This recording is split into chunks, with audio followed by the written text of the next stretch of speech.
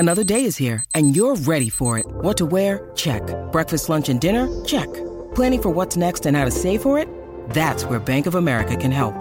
For your financial to-dos, Bank of America has experts ready to help get you closer to your goals. Get started at one of our local financial centers or 24/7 in our mobile banking app. Find a location near you at bankofamerica.com/talktous. What would you like the power to do? Mobile banking requires downloading the app and is only available for select devices. Message and data rates may apply. Bank of America N.A., member FDIC.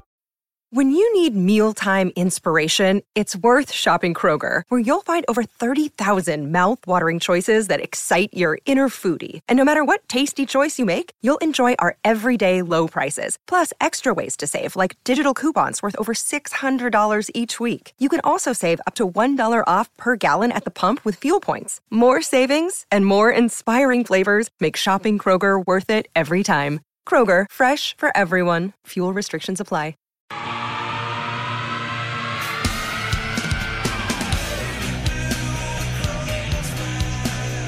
Another edition of Bruins Beat here, and, well, not much to talk about as far as the Bruins are concerned on the ice in the last couple of weeks, but we promise you we'll keep going deep into July until free agency really winds down, so stay with us here on CLNS Media with the Bruins Beat. But this week, we've got a repeat guest because, you know what, he was kind of a fortune teller the last time I had him on, and I thought he kind of nailed it then, and I think that what happened on the ice in the Bruins' 2 rounds of playoff hockey proved him right, and that is Mick Colaggio of the New Bedford Standard Times, and you can read Rink Rap at blogs.southcoasttoday.com/Bruins. Listen to Rink Rap, the podcast, on iTunes and Google Play, and follow on Twitter at Mick Colaggio. Mick, you know, I mean, look, maybe I should come to you when I need to make some bets or something, because I thought you pretty much nailed it in terms of what could happen on the ice and kind of where this team's at. And as they've kind of dissected the team since they lost to Tampa Bay, you know, that is management and ownership and that and the media, what have you. It's kind of everything we were talking about the last time we had you on. This is a team that's on the right path, but I think, you know, as the season wound down, maybe people were getting, and understandably so, getting a bit too excited about where this exact team can go. I think that, well, first off, in the interest of full disclosure, I did not have the Vegas Golden Knights in the playoffs, much less about to turn the NHL into a joke. You know, Nick, I'm wondering right now. I put 100 on them to win the cup at the beginning of the season for the hell of it. You may win 100,000. I'm a very big Golden Knights fan right now, let me tell you.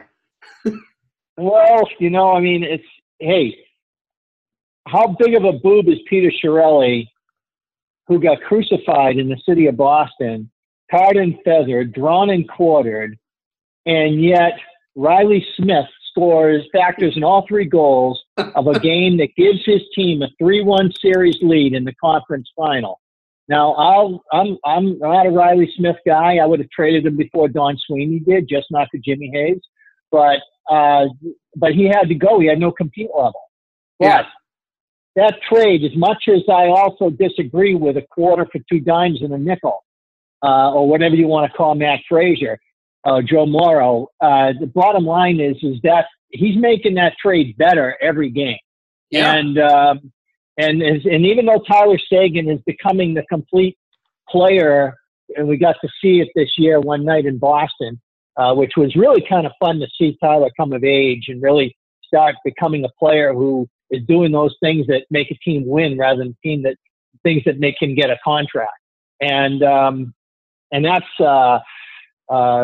you know, so you know, I just think that Peter Chiarelli's legacy here is the only general manager to win the Stanley Cup since Milt Schmidt in the city of Boston, I think was unfairly tarnished through that. And so I just noted today on Twitter that Riley Smith is starting to make this not look so bad, and everybody's jumping down my throat all over it, which is a lot of fun.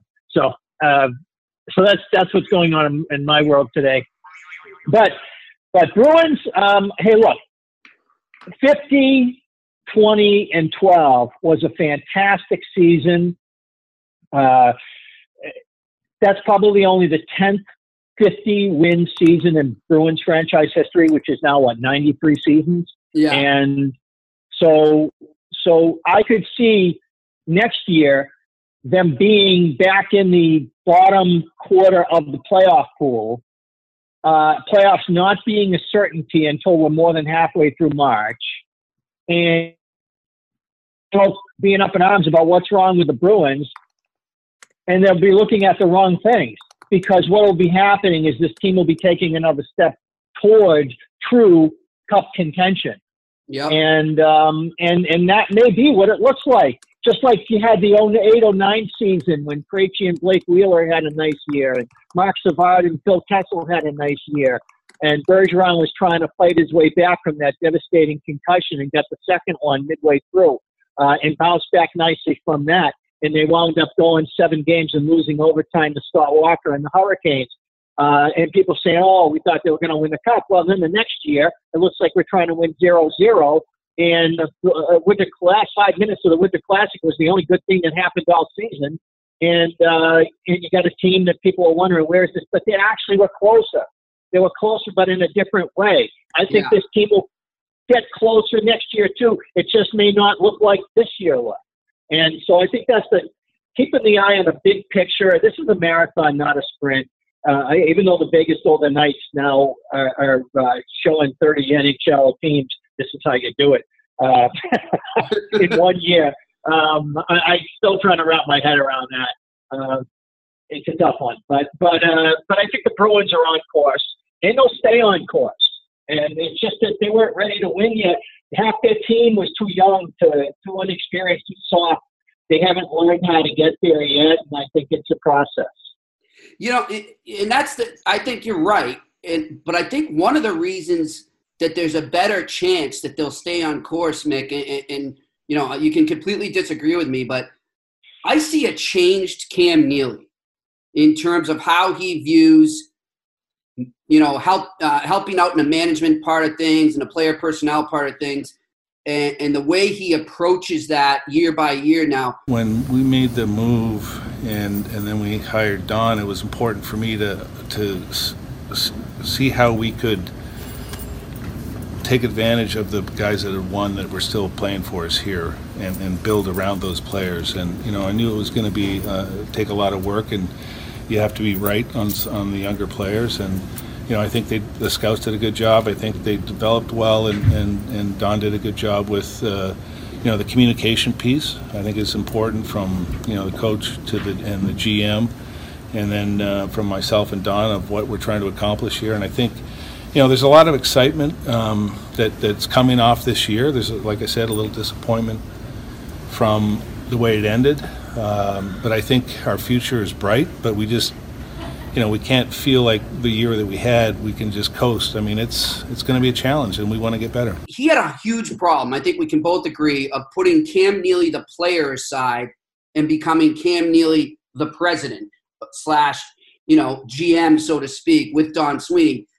And it was, and it's understandable. That happens to a lot of players. He's just had obviously a passionate guy, a big competitor, and he's always in that win now mode. And we see the way, he'd react in the press box, and he still just had that player in him so much. But the way he spoke at the closing, media availability there with the Jacobs, show me that maybe he's sort of changed his view and understands that, like you just said, it is a marathon and not a sprint. And in a cap era, you can't just always be in win now mode. You have to balance the win now and the win in the future, and obviously pay attention to the cap. And I think that's going to help Don Sweeney do his job a lot more, who I think has been doing a great job. But I think overall, in the big picture, that's going to help things a lot. Would you not agree? I think he has an excellent synergy with Don Sweeney, who carries it forward with Bruce Cassidy because of all the time they spent together in Providence. And then with this younger group of players, many of whom came through Providence. So I think that the organizational hockey department synergy is the best it's ever been, because we're in an era where they're not necessarily micromanaging, but they're meeting, they're communicating. And I think in the Chiarelli era, they by moving Bruce Cassidy into the head coaching job, because he was more in tune with what Julian was doing with the Bruins and doing that in Providence, so guys would be totally acclimated when they got there. They wouldn't need to go through all of that. And I think that they've expanded that now into the upper reaches where Neely and Sweeney can see eye to eye, whereas I don't think that ever really happened with Peter Chiarelli. So it's an involvement, and yeah, you're right. Neely, just through experience on the job.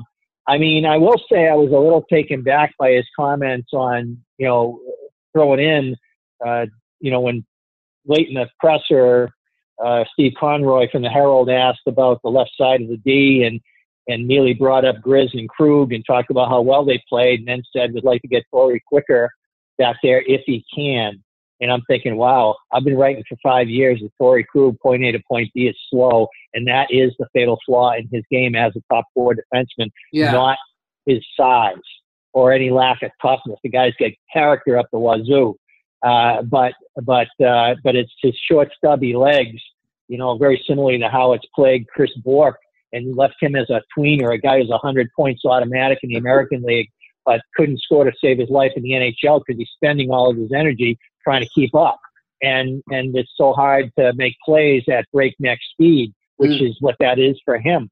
For Krug in the NHL to have a fractured ankle and be out of commission for 2 months before he can even train, and for him to be making $5 million a year and now all of a sudden say, Donnie's going to work on this in the summer, but we don't want to diminish. These guys will play great for us.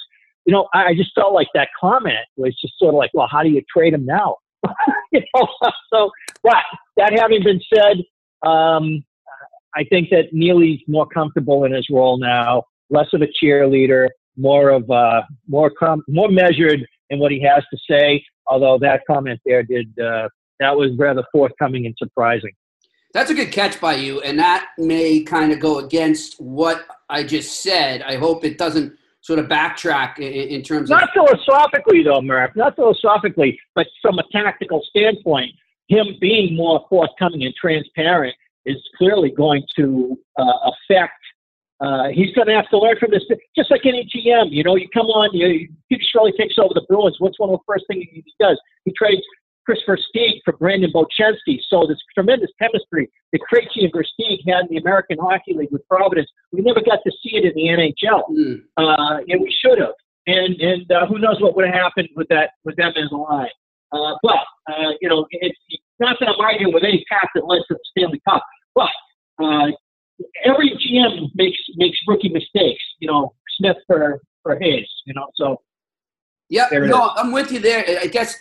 My thing is too, because that's a great catch by you, and I guess I was focused on some other things that I was writing on that day, and I didn't get a chance to go back and really read that transcript. But that's a great catch by you, because what I've been told, and I think you and I might have told you about this earlier, but I had a very good source telling me around the trade deadline that they were at that time weren't trying to trade Torrey Krug, but they were very much listening to offers to potentially pave the way for a Torrey Krug trade at the draft or in July over the summer. And not because they don't necessarily – and it's not a knock on Torrey Krug at all. It's almost a compliment, because they look at him as a great trade chip to achieve what they need even more than him. And I'll confess to you that I have problems with that spin. Yeah. Because at the end of the day, you're telling a player – and this is the only way he could possibly understand it, is that you're not the guy that we think can get us there. No, you're right. But it's also telling the player, and I know there's another team out there. I was wondering if you go to the Red Wings, I can't reveal that team because it would reveal my source. But I'll tell you, there's a team out there that values him very much, and also has what the Bruins might want. And this deal, if it was made, I don't think necessarily is made. You're right. I mean, it is because the Bruins want to get something that they feel is better than Torrey Krug. But I think the Torrey Krug move would also be a cat move. It wouldn't necessarily be, the Bruins right now are rumored to want that top lefty pairing right now. They want to get that guy. That's the guy they're targeting right now. In order to do that, they need to make cap room. And Torrey Krug's contract, unloading it, might pave the way to do that. And so that's why I think I agree with that. The $5 million for a third, because if he doesn't go, he becomes your third pairing defenseman, and Grizz is out of the mix. And then you have a situation where you're paying a bottom pairing guy $5 million. Yeah. And you can't do that. You have to trade Torrey Krug if you're going to fix the D. Yeah. Yep. It's true. So it's going to be interesting to see what happens with that. But, circling back to our Neely comment there, Neely didn't speak to the media too much, not just this past season, but the last few seasons. He's been really kind of hiding away from the media since, he was kind of under a firestorm at the end of 2016, and the last time the Bruins missed the playoffs. And, when he seemed very adamant about keeping Louis Eriksson, when I know that there are other people, I don't know if it was necessarily Sweeney, but there were a lot of people in the Bruins organization who didn't think that was the best move, and they wanted to deal him. And there was a deal they could have had with the St. Louis Blues. Well, and I think Neely that's a tough one. Yeah, I hear you there. That's a tough one, because anytime you're talking about you're on the playoff bubble and you have a guy who's going to be UFA, and you have to choose between, do we make him our acquisition for the playoff run and say that's how the Bruins spun it with keeping Eriksson to that point, and then bringing it back as via free agency is ostensibly a trade. Yes. For Eriksson. Hey, it's funny how we keep going back to the Seguin trade, huh? The big boom of the Bruins. Everything goes well. You know what? It's obviously a huge moment, and it defined Peter Chiarelli's legacy when it should have been the Stanley Cup. Yeah. It's interesting, but I agree with you. But I think look at Neely then, right, to that time period that we're talking about, and kind of being caught up in the moment, being in that bubble. We can make the playoffs. We got to keep them. Versus, I wonder now if the Bruins had been in that same spot heading into the trade deadline this year, where they were on a bubble as opposed to comfortably in a playoff position. Is Neely having that same mindset? I don't think he is. I think, of course, he wants to make the playoffs, but I think he has a better grasp of the big picture. And another thing I want to ask you about, Mitch, and I didn't get the chance to get the question in. I was going to get it in at the end there, and then Matt Shimura cut us off and said that's the end there. So now you're going to be on the outs with Matt? I'm always on the outs with Matt. And I think he saw me wanting to get that question in. But my next question would have been, if the press conference had continued, would have been to Jeremy Jacobs. And earlier in the press conference, go back and read it, Jacobs intimated that he's a very hands-off type owner now. And I don't know if that was always the case. Well, maybe it was in terms of him being hands-off, but I think Charlie was a little more hands-on than needed to be. And I was going to ask. He called Peter Chiarelli every night. Yeah, exactly. And so here's the thing I want to ask you. We're looking at all the stories coming out of Carolina right now, right, about Tom Dundon and how hands-on he's going to be. And he's very open about it. And it clearly scared away a lot of potential coaching and or GM candidates, right? Jacobs says that. And so I wanted to bring it up to Neely. Yeah, sure. I wanted to bring it up to Neely and kind of, follow up on that. Okay, well, Mr. Jacobs is saying this, Cam. Do you feel the same way? And are you feeling like maybe you're a little more hands-off when it comes to Don Sweeney? And I think maybe it is. And I think that has to do with the synergy you're talking about, because I think there's a very, very much bigger trust level between him and Sweeney as opposed to him and Chiarelli. But I think that, you know what? Let's let the managers do their job, and let's let the owners do their job, and let's let the coaches do their job. And I think that's translating into more success in the big picture. I think that's hard to prove that it was different before, because then your only way that you can, unless you can document and report somehow that there was meddling and conflict, the intimation of that is a real challenge. So I could see why they don't want to engage in such discussion, because the only way they can get into a question with that is either by debunking the premise of it, or by entertaining and giving life to the possibility that this happened. And I think we're naive if we don't think that it happened at some level. Right. You know, so in some decisions, they're all sitting there and they're arguing. And I mean, Neely said when they named him president, and I guess somebody said, does that give you power to fire the guy that you're working for? And you know, he said, well, you know, someday I may have to, but I hopefully won't. And then he wound up having to. But yeah. he said that, look, he says, I'm not going to try to tell him how to do his job, but if someday I decide that I don't like how he does his job, then I'm going to have to move on. Yeah. So, and that's the way it works. Yeah. Ultimately. But you know what's interesting too, and again, this is stuff, you know, we got to warn our listeners too, is we're talking on hearsay here. We're talking on speculation. I'm just going on my gut feeling based on conversations I've had. I wonder too, Mick, you may laugh at me when I say this, but do you think Harry Sinden still has a bigger say than people think that he does?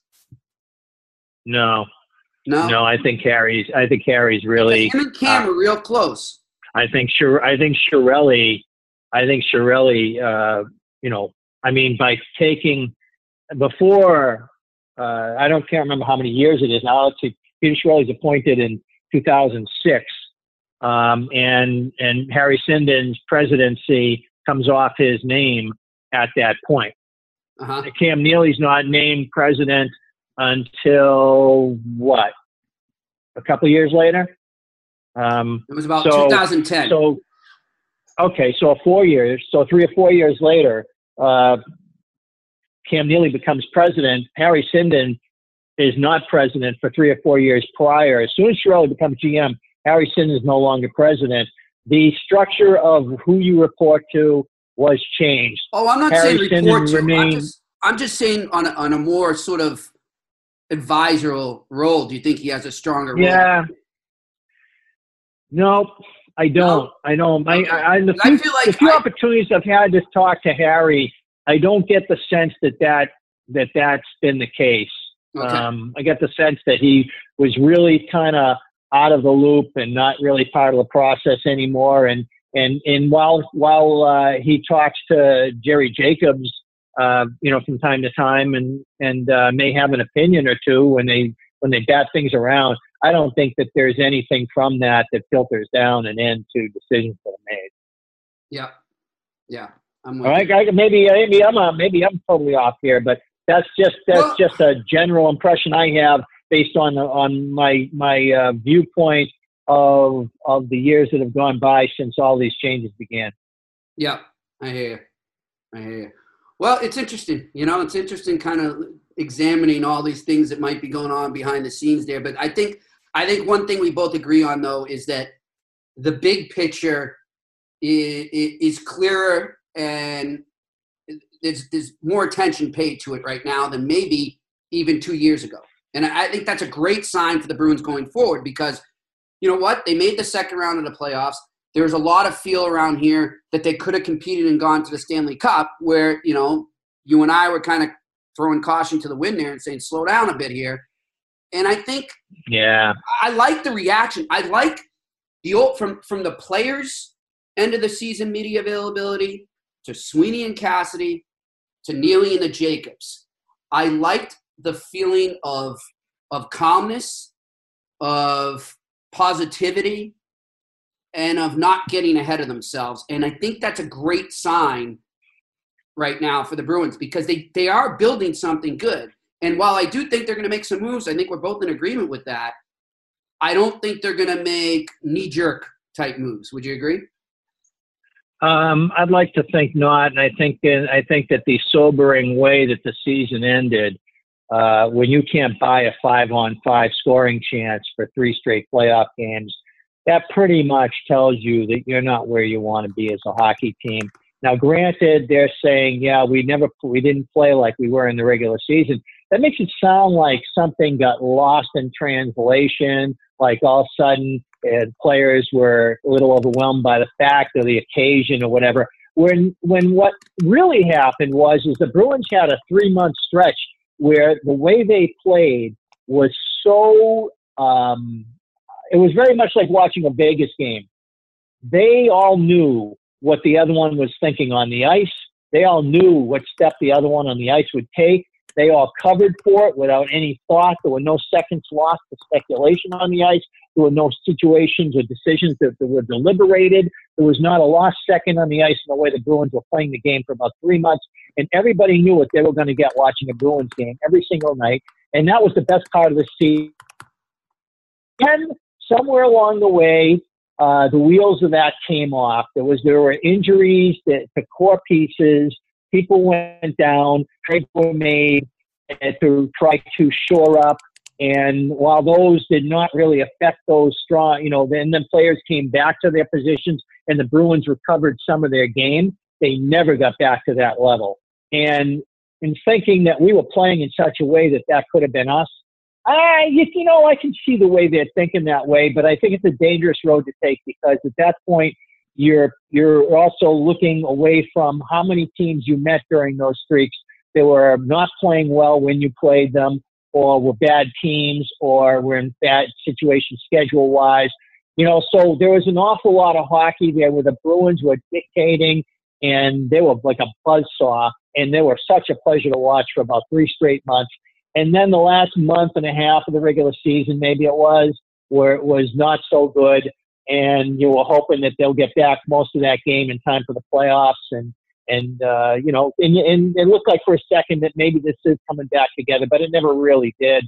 But at the end of the day, I'm looking at it from the even wider lens and saying, hey, half this team is entry level. You don't win the cup with a team like that. You just don't. Nobody does. Nobody has. It's never been done. And Charlie McAvoy playing primo minutes against the top matchup as a 20-year-old defenseman in the NHL. Nobody's ever won the cup doing that, ever. No. So why do we think this is going to happen now? On a bum knee, too. Let's not forget that. On a bum knee. And I wasn't even going to go there because I didn't want to. You can go there. That's fine. I didn't even want, and to me, it was kind of like, okay, I felt like it made it even a theater of the absurd to have those expectations. So and Charlie I thought was awesome. I love the way he plays. I love the way he bounces back from mistakes. I think he's got the right personality to be a great two-way defenseman in the NHL because the way he can shrug things off without sounding like he's abdicating responsibility. Yeah. I think he's got the right mind for this as well as the right body. Did you see the video, Mick? Did you see his in the end of the season media availability, the scrum he held, and the things he was saying? I heard some of it. I didn't hear the whole thing. This kid, I love him. I mean, he's so. I'm not going to compare him to Drew Doughty on the ice, but Drew Doughty, the competitor, he is Drew Doughty, the competitor. I mean, this kid is a winner. He wants to compete. He wants to be out there. He wants to be the man, but he knows he's not there yet. At the same time, he knows he's not there yet, and that's what I like about this kid. He's just. He's such a competitor, but he's also a realist. And I just loved what I heard there. And I don't think it's just, him telling us what we want to hear there. You could see in his tone, in his eyes, that he was legit with what he was saying. And I think the Bruins got a gem in this kid. I really do. I do. Yeah, there's no question that for all the drafts people like to complain about, the fact that he was on the board as long as he was before the Bruins picked him, there's a lot of teams right now that are just, thinking, oh, God, that's us now. We're the ones who blew it, because this kid is the real deal. Yeah, for sure. Mick, let's just talk quickly. Let's look at this offseason. We've discussed how, their main target, what it might be. But are there some other things that maybe are flying under the radar that you think could happen with the Bruins? Yeah. I as much as I rail against the constant jabbering at David Krejci, who has, to me, has been like a bee without wings for years, and now he finally has the brusque. And that's one. I just think that people looking at his contract and placing unrealistic speculation or demand on him, I don't think is fair. I think Tuukka takes a rap that's unfair when he plays great in a lot of games that wind up not making a hero out of him. I just think that, having said that, and that's been my stance on both of these guys for years, that the strength down the middle, the Bruins are very smart through all of this, the management change, the coaching change, everything else, not to abandon this. I just think it's naive for us at the end of a season like this if we don't believe that their long table, that the Bruins brass isn't batting around the future of both of those players.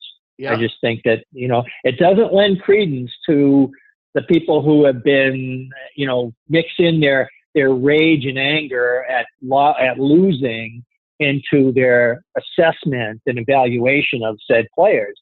But I do think it's naive if these things could not be going on. I just think that could be happening. I asked Neely at the end of it. He did the scrum after he had the formal press conference part there. I said, it's kind of like the elephant in the room, right? It's like, look, you've been depending on Bergeron and Krejci as your 1-2 up the middle for a while. And we all know that, every Stanley Cup team usually has a solid 1-2 up the middle and a solid D pairing and a solid goalie. It all goes right up the middle, right? The center position's a big position. I mean, you look at what Patrice has done throughout his career, David Krejci for the most part of his career. Those are two, good players that have played here that, have helped us win a cup and be successful. So that's, from the goaltender on out through the middle of the ice is very important. You can't tell me that they're not already thinking about life after Bergeron and Krejci. And I'm with you, Mick, that I think more so Krejci right now. And, we're talking about Torrey Krug maybe being the cap-related type trade they need to go get that D-man they want. Maybe it's not Torrey Krug. Maybe it's Krejci that frees up that money to do that. And then, but then you're leaving that void in the center, but at least maybe they see. Well, this is a problem. Yeah, you just touched on where I want to go with this. Yeah. It's a catch-22. That's the caveat. The Bruins are very weak at goal. I'll tell you one thing for sure. If there's a good goalie in the draft, the Bruins are taking them. Yeah. I think we can pretty much count on that. Yeah. They got to restart the prospect pool for goaltending unless they think that Dan Vladar is going to come here within the next 2 years and push on Tuukka. And I'm not sure that anybody thinks that because goalies, he's doing conventionally what goalies do. If you're not going to play all the time in Providence, you play all the time in the ECHL, and that's what he had done. So things may be right on schedule, and they may like him. I just don't know where they're at as far as that goes, but I do know that there's nobody breathing down their necks right now, and it's signing Khudobin makes a lot of sense if they can do it. And then the other thing is Riley Nash. I think is sort of the one that Yeah, me too. I think he played his way out of here. Well, I don't know about that because he got a concussion when he got that puck in the air, and his game never came back. No, and I don't think I think he'll be judged. I think the body of GMs in the NHL will judge him based on the way he played for the Bruins during those 3 glorious months, and I think that he'll command if he wants. Assuming he wants it, he'll get the best contract of his career. And he can't get it from the Bruins because of all the entry-level guys who are going to need a second contract. And we all know now that the players are getting the money on the second contract, not the third. They no longer need arbitration rights to cash in. Well, Mick, that's where I was going. That's where I was going when I said he played his way. Meaning that I think, when he filled in for Bergeron the way he did, and he He was such. Oh, I'm sorry. Yeah, I thought you were talking about his drop off and play at the No, end. not in a bad way. I meant in a good way. He played his way out of his solid play, like those 3 months you referenced. Yeah, I agree. I agree with you, and I think he did. Yeah. And so I'm on your page. So and I think that you look at this as if you kept Riley Nash, and assuming because Krejci has a no move that becomes modified after the next season. So assuming that Krejci comes back this coming season, you got to let Riley Nash walk, because otherwise, how do you begin the process of finding out if and who can emerge as a potential? Let's face it, David Backes is going to play more center next season than he did this season, because the Bruins are going to hand that over to the prospects. It's going to be JFK. It's going to be possibly Fredericks, Nika. There's more here. Donato is going to get some looks there. Oh, yeah. I think that, you've got a scenario of several guys who have the legitimate potential to become that guy. And they're not going to get it in the top 6. You can't guarantee your playoffs if you do it there. You have to do it in the Riley Nash position. That's where it has to be done. So I think that's why Riley Nash is going to go, combined with what you just said about him. Yeah, I hear you.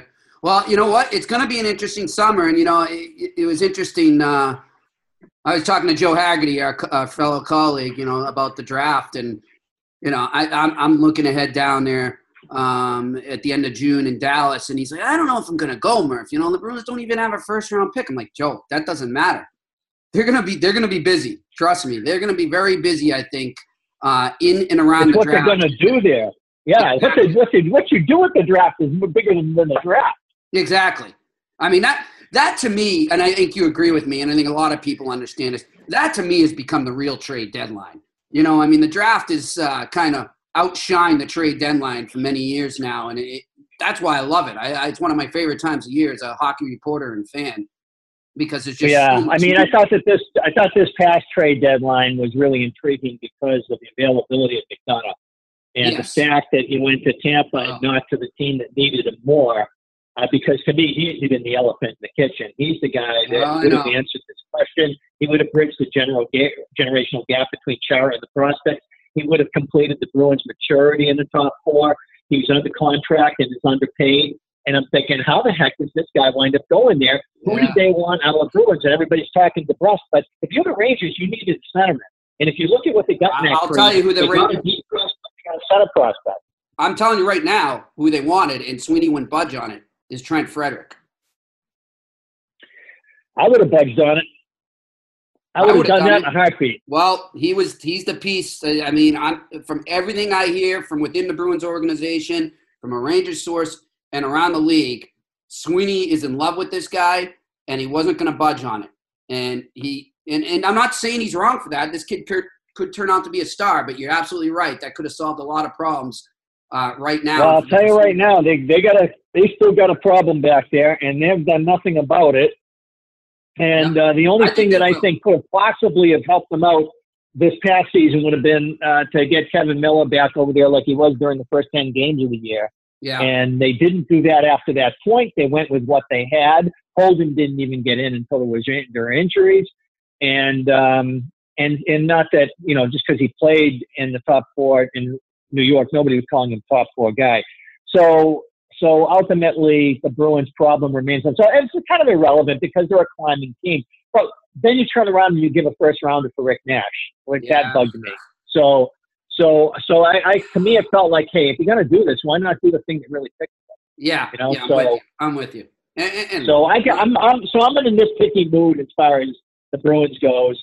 But in the big picture, great season, overachieving in the regular season, and playoff reality struck harder than anybody, really expected it to after the season they had. But hey, this team's coming, and it should be really fun. These are the critical steps these next couple of years, watching to see what they do to identify which guys are going to be the ones and who's going to get moved out as they become that team that could win it in a few years. Yeah, and like we said, I mean, I think this is a very critical offseason. This is a critical summer, and I had one of my higher ups at CLNS was saying, "Oh, so you're going to take a break now, Murph?" See, I'm like, "Wait, break? It's only going to get busier. The Bruins are going to be busy. I mean, if they're doing things right, the Bruins are going to be busy over the next couple months." Yeah, so there's going to be a lot to talk about. I think they made a big mistake. I think they made a mistake letting McDonough go through their hands. I think they made a mistake signing Nash. Now they know how the Canadians feel. Oh boy, I don't know if I'll ever know how the Canadians feel. It's like to win the Stanley Cup 24 times and then feel as far out of it as you could ever imagine. Can you imagine that, hypothetically speaking, and obviously hindsight is 2020, but right now on their blue line, they could have Ryan McDonough, PK Subban, and Sergachev. Yeah, it's okay. I never thought of it from that standpoint, but yeah, I think you're trying to make Claude cry. Yeah. Claude's happy. He's got a nice contract up there. They're going to be an interesting team to watch too. That's going to be a tough turnaround. Yeah, it is. But my sister bumped into him the other day though, and she said he seemed pretty upbeat. So that's good. Good for him. We'll see what happens. Well, listen, Mick, always a pleasure, my friend. We'll have to get you on during the summer for sure. All right, Murph. Take care. Thanks for having me on. All right, that's Mick Colaggio of the New Bedford Standard Times. Join us here on CLNS Media on the Bruins Beat. I'm Jimmy Murphy. We'll talk to you next week.